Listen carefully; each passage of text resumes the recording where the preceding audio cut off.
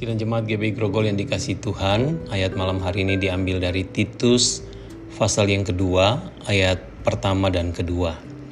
Tetapi engkau, beritakanlah apa yang sesuai dengan ajaran yang sehat. Laki-laki yang tua, hendaklah hidup sederhana, terhormat, bijaksana, sehat dalam iman, dalam kasih, dan dalam ketekunan. Surat Paulus kepada Titus disebut juga sebagai surat penggembalaan, sama seperti suratnya kepada Timotius. Surat-surat ini bermaksud memperlengkapi Titus dan Timotius supaya mereka berhasil dalam penggembalaan. Dan salah satu nasihat penting yang kita temukan malam hari ini, ketika Tuhan menyampaikan kebenaran dan kehendaknya kepada Titus sebagai seorang pemimpin di jemaat. Dorongan kepada Titus adalah supaya Titus memberitakan ajaran sesuai dengan apa yang dia terima sebagai ajaran yang sehat. Dan ketika kita melihat ayat yang kedua, rupanya salah satu hal penting dalam pengajaran yang sehat dalam proses penggembalaan Titus adalah dorongan dan pengajaran kepada para tanda petik disebut sebagai laki-laki tua, atau dengan kata lain pria-pria dewasa. Dorongan ini diberikan supaya kaum pria dewasa di dalam gereja harus berusaha sedemikian rupa untuk membangun kehidupan dan gaya hidup yang disebut sebagai sederhana, terhormat, gaya hidup bijaksana, gaya hidup yang sehat dalam iman, sehat dalam kasih, dan dalam ketekunan. Suatu dorongan supaya kaum pria dengan kata lain menjadi teladan dalam seluruh aspek kehidupan mereka di tengah-tengah keberadaan di gereja.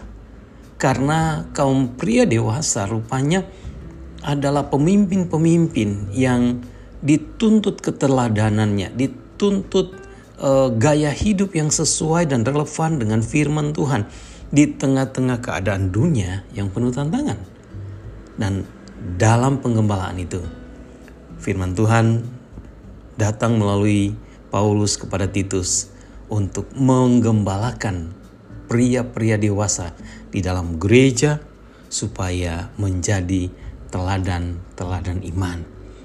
Bapa di dalam surga, kami bersyukur malam hari ini karena firman-Mu mengingatkan kami semua, jemaat-Mu dan khususnya kaum pria dewasa supaya mengambil peran dengan sungguh-sungguh, tanggung jawab yang sungguh-sungguh ada di tengah-tengah gereja sebagai teladan dalam kehidupan sehari-hari, menjadi orang-orang yang hidup secara sederhana, hidup terhormat, berintegritas, suatu gaya hidup yang bijaksana dalam memperlakukan keluarga, memperlakukan istri dan anak-anak, memperlakukan orang-orang lain, bahkan memperlakukan karyawan, memperlakukan teman dan sahabat-sahabat, relasi-relasi bisnisnya, hidup dalam kehidupan iman yang sehat, iman yang bertumbuh, iman yang berdampak, iman yang teguh di tengah tantangan, hidup dalam kasih dan dalam ketekunan. Ketekunan untuk berusaha mencari nafkah bagi keluarga, ketekunan untuk mengabdi kepada Tuhan dan melayani, ketekunan untuk menjaga keutuhan rumah tangga, keutuhan untuk mencintai anak istrinya. Kami berdoa Tuhan supaya malam hari ini Tuhan berbicara kepada kaum pria dewasa di Gereja Baptis Indonesia Grogol dan mempersiapkan kehadirannya untuk datang dalam ibadah besok pagi dan dengan hati yang terus rindu dipimpin oleh Tuhan, membangun kehidupan iman yang terhormat, yang mempermuliakan Kristus dalam hidup sehari-hari, menjadi teladan iman dan menjadi berkat bagi banyak orang. Terima kasih Tuhan, terima kasih secara khusus.